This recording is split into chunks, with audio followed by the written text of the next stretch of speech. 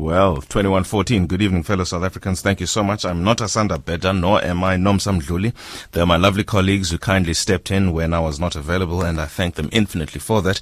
Gentle reminder, Thursday, there'll be a little something in Johannesburg studios, if you're so inclined. We'll meet there together with Phineas and Lesejo, who's also had some sojourns in Brazil, South America, so she's probably going to bring something there as well.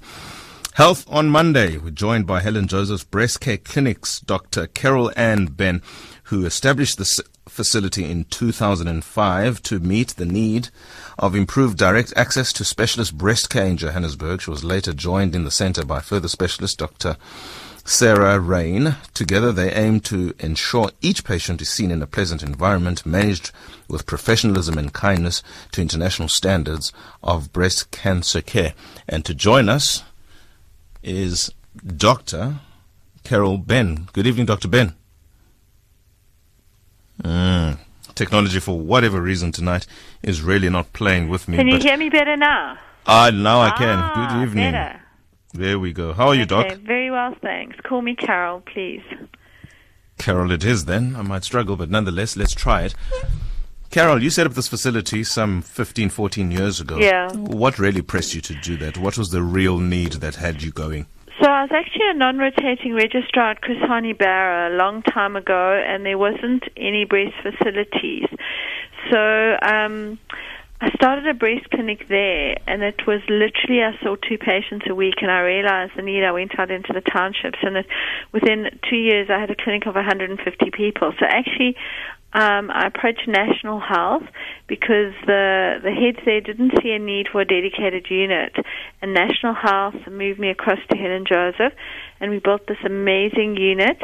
And what can I say? It's the absolute love of my life, because healthcare is a fundamental human right, and I really believe that you can have exquisitely good service in government equivalent to in private. There's no way you can't have. It just takes dedication and hard work. Let's talk about the intervention in real terms, because you were saying you were seeing, 2 patients a day? Yeah. You're clearly seeing a lot more, I would imagine, today. Yeah. And how has this improved the relations and the health of the people, and generally just given the community that you service a better healthcare outlook? So I think the thing is we make a misnomer. We make an assumption that cancer is an old white person's disease. It's not. It's neither ageist, sexist, or racist. I mean, I'm operating on I always say I love my young man. A young man next Tuesday is just coming off chemo. He's under the age of 30. He's had a big cancer, and we're doing his surgery and a reconstruction. So the fact of the matter is it can happen to anybody. 65% of people who get cancer have no risk factors, and we need open access healthcare environments. You know, it's hard for people. You feel something. And I always say it's not about, we have this concept that people don't come forward because they're ignorant. No one is ignorant. People, you know if you've got a lump, you know if you've got a stone in your shoe, you know if you've got a headache. So why don't people come forward? Because there's hostile health environments. It's hard. You go to a clinic, someone says, no, it's not a problem. You get turned away. You go back and forth and back and forth. Or some doctor tells you you're too young to have a cancer, and you believe them. So then you arrive with these big advanced cancers. So 20 years ago, when I set up my first clinic, 80% of the ladies that we were seeing had advanced cancers. Now we've got it down to about 58%. So we're making huge inroads, and particularly shows like this, we hope that ladies who listen, if they've got a lump, that they know they can come on a Tuesday or Thursday to the Helen Joseph Breast Clinic. They'll be triaged, seen, and we'll organize the right investigations and the correct treatment for them. It's very important. It is, Carol, and you mentioned quite a host of issues that lead to why people come and access the services at an advanced stage. Yeah. Let's talk to something which is quite categorical in the healthcare space. Yeah. How professionals receive patients and the attitudes that they engage them with, which deters patients from keeping up with their health, such that they come when they absolutely have to. So that's my point. There's an understandable, what I call a hostile medical environment. We see it in private and government, but far worse in government. So patients do not want to come forward, and we really strive very hard. I mean, if you come into the clinic, you will see, I mean, it's really pink, but we have navigators, we have information desks. My clerks that sit there at Helen Joseph are, I will tell you, best in the world. Finding files, filing cabinets. People are friendly. I've had phone calls from my staff at 3:30 on a non-clinic day to say a lady has arrived from Polokwane. Please, can we open a bed for her in the ward? She's come all this way to seek help for a breast cancer. So we really understand that it's about the patient. Obviously, I mean, you always get people who are like, oh, no, I'm not waiting in a queue and I'm not this. We have Gift for the Givers who bring food for the patients every Thursday. We have coffee. We really try and make it absolute best. Obviously, people wait in queues, etc., but the service they get immediate reconstruction, the access to navigators is really, really important. So I'm very lucky, and it's about a team. I have an amazing team. My nursing staff are great. My cleaners are great. I have absolutely, and it's about us all working together. Not one of us is better than anyone else, and we must remember that when we treat patients. Thank you so much for talking about the team that you sort of engage the service with, because that would have been my next question. Let me follow up with that, because you do work with other cancer charities in improving these clinical outcomes. Tell us about the tell us about the relationships that you have. So basically, many years ago, I set up an organization called the Breast Health Foundation, because I think it's about education and awareness, and it's about navigating people through healthcare environments. And this is an amazing foundation. It's not based on people earning lots of money, etc., but it's about going out into the communities. I have community navigators who are trained to make sure that people get to Joburg Gen for their chemo.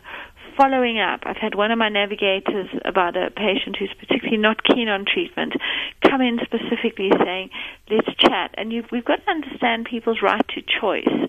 So the lady who wants to go and speak to her traditional doctor, you have to engage so that people know that they can come back, because often for many of us in life we make right decisions and wrong decisions. And I think the secret is when you say to people it's my way or the highway, they take the highway and they have a crash, you're still going to have to solve the problem. So you need to have open access, communication, listen to people, and give them an opportunity to go and explore, but know that they can come back. Don't rush into things. There's no such thing as an emergency mastectomy. Really, it's not necessary. We're in conversation with Carol-Ann Benn, who is the founder and breast cancer expert at Helen Joseph Breast Care Center here in Johannesburg, established in 2005. This is a public health facility for all intents and purposes, and I think the framing of this is important, because people would ordinarily associate the narrative that you're giving with the private sector. And I think this is a massive win for society, represented by you, engaging the public sector for a public good. I mean, this is a constitutional right, after all. Let's talk now about the clinical outcomes, because there will always be, wrongly even in my view, comparison of public sector clinical outcomes and private sector clinical outcomes. I have a view which is based on empirical evidence. Public sector clinical outcomes are comparable in this country as anywhere else in the world. The question is always the experience. But let's talk about the clinical outcomes. So I can tell you, surgically, we have amazing clinical outcomes in terms of our waiting times are far less than if you had to go to the National Health in the UK. We have no outstanding surgeries or patients waiting times for our cancer patients.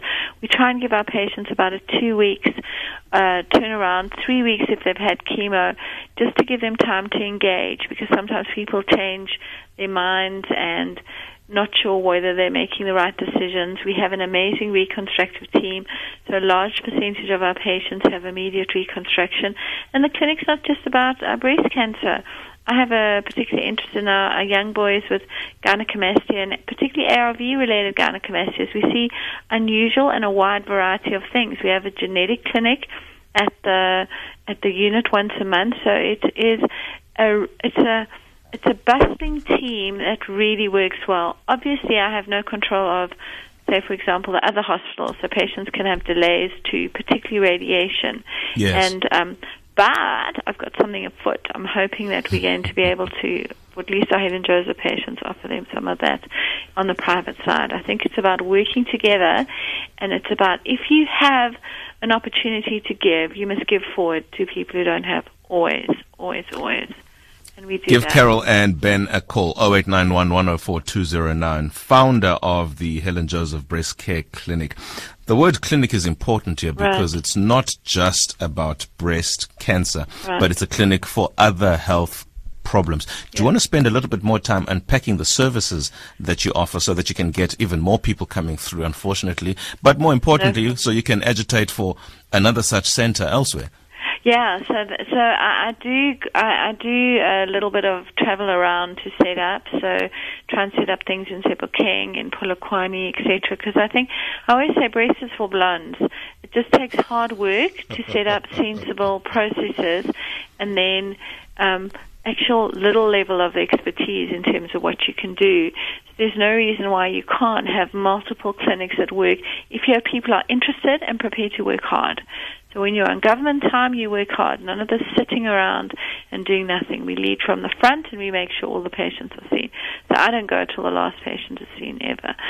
So basically we see any person, male or female, with a breast problem. We have transgender patients. We have patients with gynecomastia, male breast development, MOOBs as it's commonly called. We have some women with gigantomastia, these really big breasts that we have a variety of unusual non-breast cancer-related breast problems that we see. And, of course, lots of people, unfortunately, of all ages, race and sex with breast cancer. Dr. Carol Benn is on the line. She has with us another 20 minutes or so, so please give us a call, 0891 104 209. Any questions on your experience at the clinic? Any questions you might have on breast cancer or MOOBs for males, that's what she called it, and I'm just going to use that term as a term of art. Doctor, let's talk about consultation fees because, at some point you have to be sustained by some money, and I would understand that government cannot pay for everything. That is an overhead. Well, the thing is, if you look at the cost to treat a patient from the time the patient arrives till the time they've had all their surgery, etc., it's under $2 for everything. We're salaried workers, so I get a salary, a state salary. So I expect people to work, not sit around, and so we make sure that we see every patient in the clinic, even if we work flat out from 8 to 2:30 and see 150 patients. We see them all. Okay, so the fact of the matter is we're not an expensive institution. We don't need to be. We have nice things that people bring in. So Breast Health Foundation supplies the navigators, which for me are critical. Having people speak to people in their own language about why they should undergo care, why they should have treatment, why they should go for chemo, why they should go for radiation. Having a 50-something-year-old blonde trying to tell a gorgor about why I think this is not the right. I need to make sure that she's clinically managed properly and that things run. But for her to speak to someone like Ntokoza, who can speak to her from her community or Oma and say, hold on, here's the story, and I've been through this, and you're going to be fine. That's important because that's what makes it work. And I absolutely could not do this without, like I said, a really spectacular team. So the funding side, things like TVs for patients and nice duvets and stuff, are obviously funded and supported from private and foundation and that type of work. And, people often say people have so little, so you ask, what can I give and what can I do? Do you know I have patients who knit squares and make blankets? I have a patient, I've got 2 bags I'm bringing in on Thursday of one of my amazing patients who knits beanies for the patients in winter for them on chemo. It's unbelievable. This is what I love about this country, the fact that there's such a usual heart of giving, gift of the givers, that brings sandwiches and cool drinks and a banana. So for everyone sitting waiting, because people catch taxis. They get up at 3 a.m, catch a taxi to get to the clinic at 7, but open a file. The clinic actually moves quite smoothly. I triage every single patient. I check every single file myself, and it works very well, I think. Everything that I hear you say is good, and it genuinely is, Carol, but yes. I do have a concern. Yes. Managing your HR, managing time at work, managing stress, managing all of those things. Yeah. Although you mean well, they might have an unintended consequence. So the thing is, I am a self-based workaholic, but what I'm really good at doing is I delegate absolutely everything else in my life, other than my work and seeing patients. So I always say I have really sheltered employment. So in other words, my biggest stressor today was trying to work out why I couldn't phone international on my cell phone. I almost popped a clog, okay? But the fact of the matter is, otherwise, every single thing I do is around patients and work. Nothing else. I don't walk into a shopping center. I don't do a grocery shop. I don't do anything. I don't fetch and carry anything. So really, technically, I am a sheltered employment individual who has the privilege of doing what I love from 5 a.m. till late at night. I still got 2 patients to see tonight. We are going to get you without your approval. A psychologist, because at some point, Carol, the reality is that you're going to have to slow down. But let's talk about the clinic. Each clinic is run with a specialist surgeon yourself, one or two training surgeons, registrar, resident, as well as 1 or 2 interns. Those are your junior doctors. And that is the core of the team that is out there to make the clinical intervention. Let's talk about how you source your staff. So amazing how many people come to me and want to ask and work in the clinic. In fact, my medical officer has been with me for 6 months, and there's amazing, a big high five to Khomotso. Said, she wants to stay for the rest of the year, but she's got to move on. I'm very big into good referencing, supporting, and mentorship. These young doctors are our future, and we have to inspire them to want to stay and make a difference. So I'm never really short of people who want to come and work. I have an amazing fellow, Linda, from Zim, who is been a privilege to work with her and teach her for the last 6 months. And I just think that, it just seems to work. I thoroughly enjoy it. Doctor, you need assistance. Where is that assistance needed? In as much as you might be pulling in from all directions and reliant on sort of goodwill, at some point you do need that sort of stability in terms of resources, financial or in kind, but nonetheless you are not getting, presumably, let me say. So where's the need? I will always say to people, I will never accept anything for myself ever. So if people are interested, they should get hold of Breast Health Foundation and see where the needs are. Because there are needs in communities. So communities, for example, my dreams are that we can have YouTube-based education systems for like sisters at clinics. So they know which patients to refer, and they know referral directions. So patients are not going back and forth 100 times. You know, that frustration of when you go 3 times to try and get your ID, and each time this is closed or that. We don't want that in healthcare. Healthcare, it's so important that we don't have that. My dreams are, these patients who have to catch 2 taxis to oncology for chemotherapy and back late at night. If we had taxis dedicated, there must be so many ways that we can improve our healthcare system. If youngsters are interested in research in the unit, I've got 3 absolutely wonderful young men who are setting up research and IT systems just to ensure that we can load up all the patient data timelessly as we move on into a technical age. Those are important things. But also, for people to come up also with their own ideas. So I always say sometimes stepping forward and having a look gives you an opportunity. So maybe someone who phones in says, this is an idea. So I'm a great believer in learning every day. So if we can learn to do things better, we only service our communities better. And I think that's important. All right. Thank you so much about that. Let's talk about your relationship with Netcare hospitals, because I do understand you have a relationship with the private sector. At least my research tells me through Netcare. So I'm sitting here at Netcare at Mill Park now. I'm very, very fussy about don't steal from the government. So my private work is strictly after hours and weekends. Oh, and I might be truly unbalanced, but I have a great unbalance. So what I'll do is I'll work insanely hard for 3 weeks, and then I will take the weekend off. When I do that, I don't do anything to have to do with anything other than just going for a run, chilling, writing an article, that type of thing. So I have a good unbalance.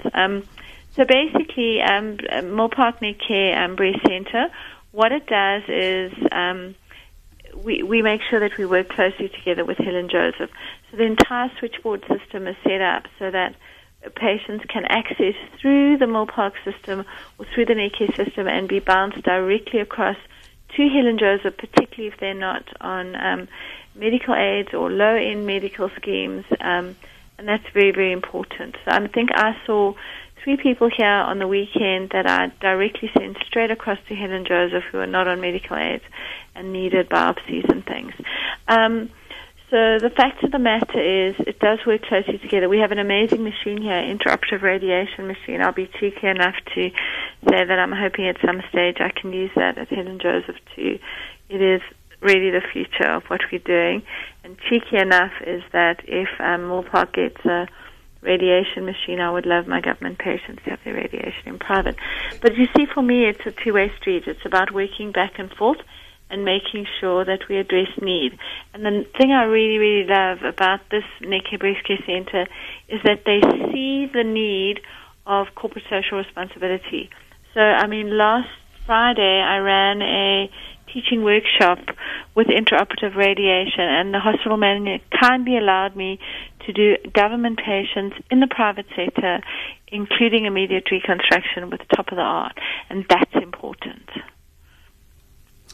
Whew, you do a lot, Dr. Carol-Ann I can't Benn. cook, and I can't even use a coffee machine, and I love coffee. Our producer says, ask Yeah. Carol, what does she do for fun? There's only so much breast that one can take. But you know what? Life is fun. Every day is fun. You got to just see it. I mean, I arrived here at 5:30 this morning.